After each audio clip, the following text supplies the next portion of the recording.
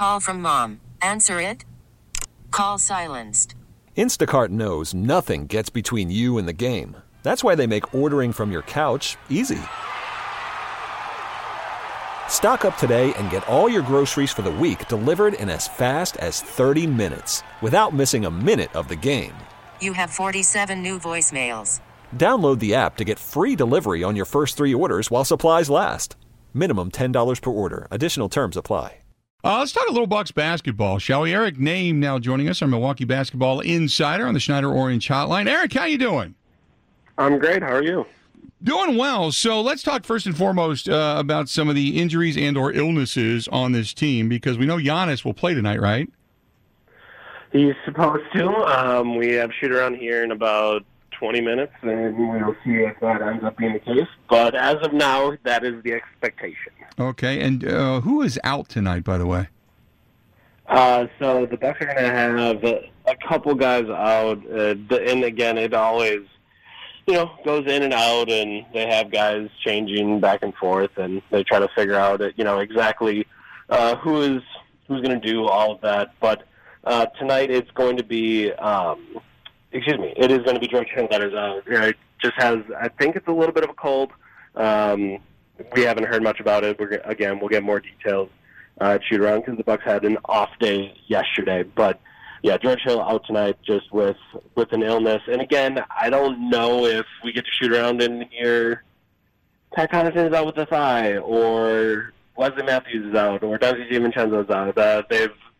Their wing players have accumulated little ticky-tack injuries that the Bucks are, they're in a position where they can be really cautious with all of this, and they can go out of their way to make sure, hey, let's just give you a day. Right. You may not need it, but let's give you a day. So tell me about the other night. They play a back-to-back with the Spurs. They get a 127-118 win. They go to San Antonio on the first leg of this trip. And just this was their worst loss of the season. I don't want to say beating, but their worst loss of the season. Giannis put up good numbers. It seemed like they were a little bit stymied, maybe a little bit tired. I mean, I don't know what to make of it, but they're 32-6. I can't complain about the loss that much, can you?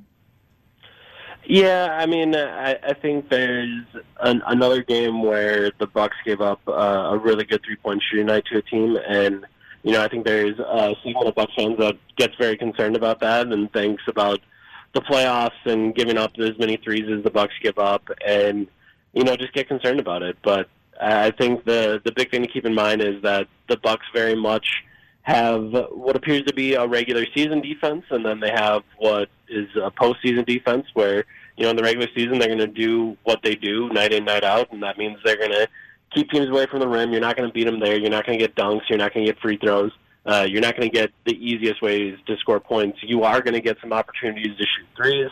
You're going to get some opportunities in the mid-range, and on a Monday night, the Spurs really took advantage of it. DeMar DeRozan's one of the best players in the league at the mid-range shot, and he goes 11 for 15 on the night, scores 25 points, and then the Spurs have a bunch of guys that maybe aren't the best three-point shooters, but they got a bunch of them to go in on Monday night. They shoot 54% from the three-point line, hit 12 threes in the first half, which is a franchise record for them in a single half. So it was a night where they went off from the spots that this Bucks defense will allow you to go off on during the regular season. But I think it's important to keep in mind that in the postseason, the Bucks don't necessarily run this exact same defense. They're going to still focus on keeping teams away from the rim, but they switch out to shooters. They change the coverages that they play on different teams a little bit. So I don't think it's any real cause for concern, but it is just kind of how the Bucks have decided that they're going to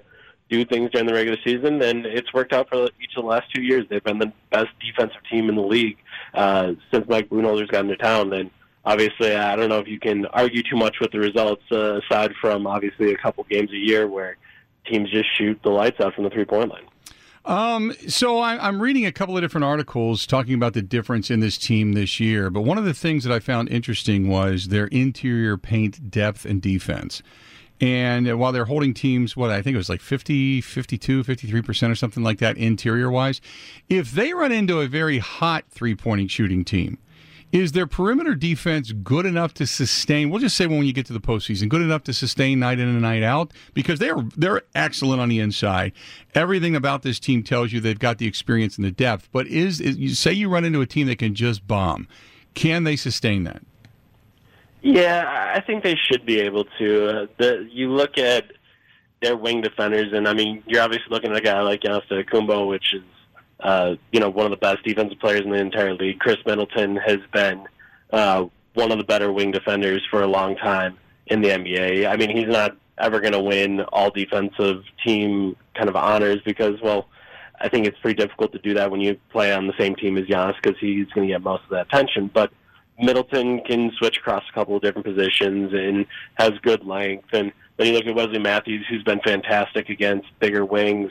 You look at all the things that they can do defensively, and they'll be fine in the postseason. I think, like I said, they've made the choice right now that the rim is what they're going to focus on, and night to night, Bud doesn't, I don't want to say doesn't make adjustments, but there are some coaches in the league that have a game 3 of 82 specific game plan, and they have one for game 7 and game 9 and game 11, and they'll have specific looks for other teams that they didn't run the previous night.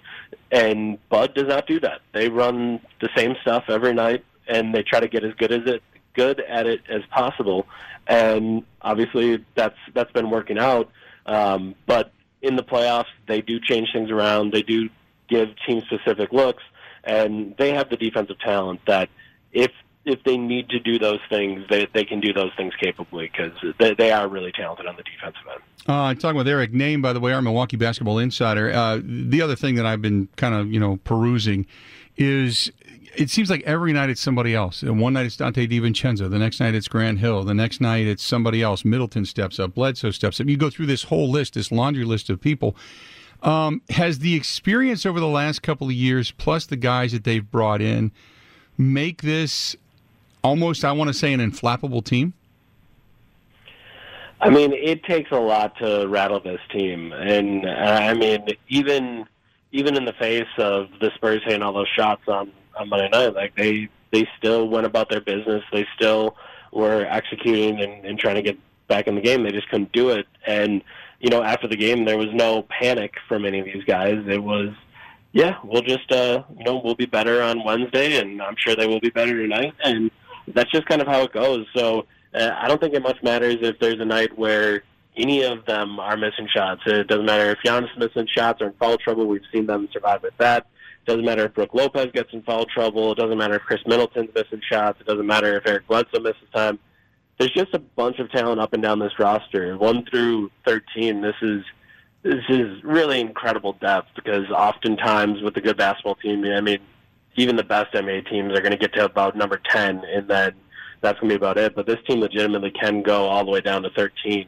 And we've seen it with guys going out for injuries, and they needed to find replacements. They've just stepped up and stepped in and been totally fine. So I think that it's pretty hard to make this team, really freak out or panic or anything like that because they're just really good. They know themselves really well, and Bud has done a great job of, forming and shaping an identity in the 2 years that he's been here.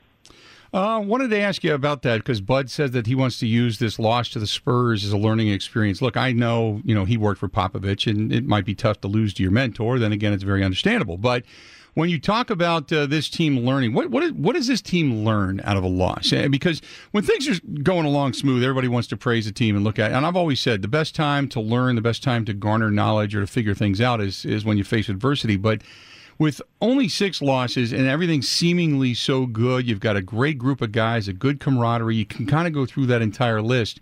You always want to learn something, don't get me wrong. But is there some deeper lesson here that maybe we're missing? I don't know if there's a deeper lesson. I think the big thing with this team is continuing to find different ways to succeed because in the playoffs, teams are going to load up on Giannis and make it really difficult, and they're going to do their best to make the Bucks cover them out at the three-point line and stretch them out and stretch them away from the rim.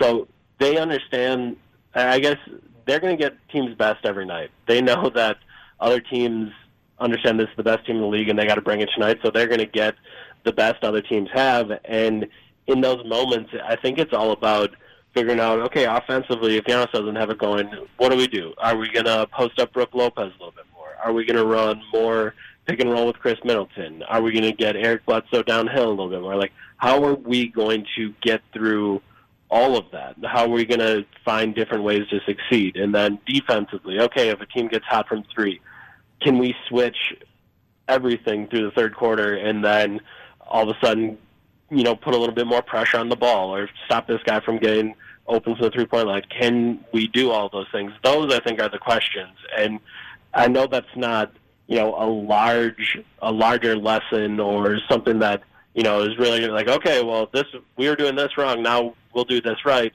It's more on the margins, like, okay, how can we do a few more things right and change a few things that we're getting wrong? So I don't know that there's a huge lesson to learn, but there is, I think, always these small things that they're picking up throughout the season that if everything goes according to plan, you figure out those lessons here during the regular season, you're ready to go when it happens in the postseason, and then you're able to get through multiple rounds, get yourself to the NBA Finals. Always good to chat, my friend. We certainly appreciate it. We'll talk again next week, and when the Bucks get back in town, we're going to try to get down there to a couple games. We'll see you down there, okay?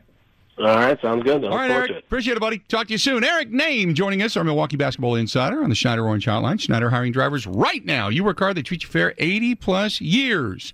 80-plus years I've been getting it done. Call them 844-PRIDE or go to SchneiderJobs.com. That's 844-PRIDE or go to SchneiderJobs.com. How powerful is Cox Internet?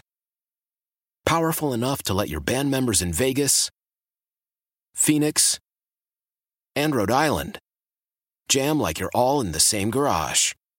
Get Cox Internet powered by fiber with America's fastest download speeds. It's internet built for tomorrow, today. Cox, always building better. Cox Internet is connected to the premises via coaxial connection. Speeds vary and are not guaranteed. Cox terms and other restrictions may apply. Analysis by Ookla Speed Test Intelligence Data. Fixed median download speeds. US Q3 2023.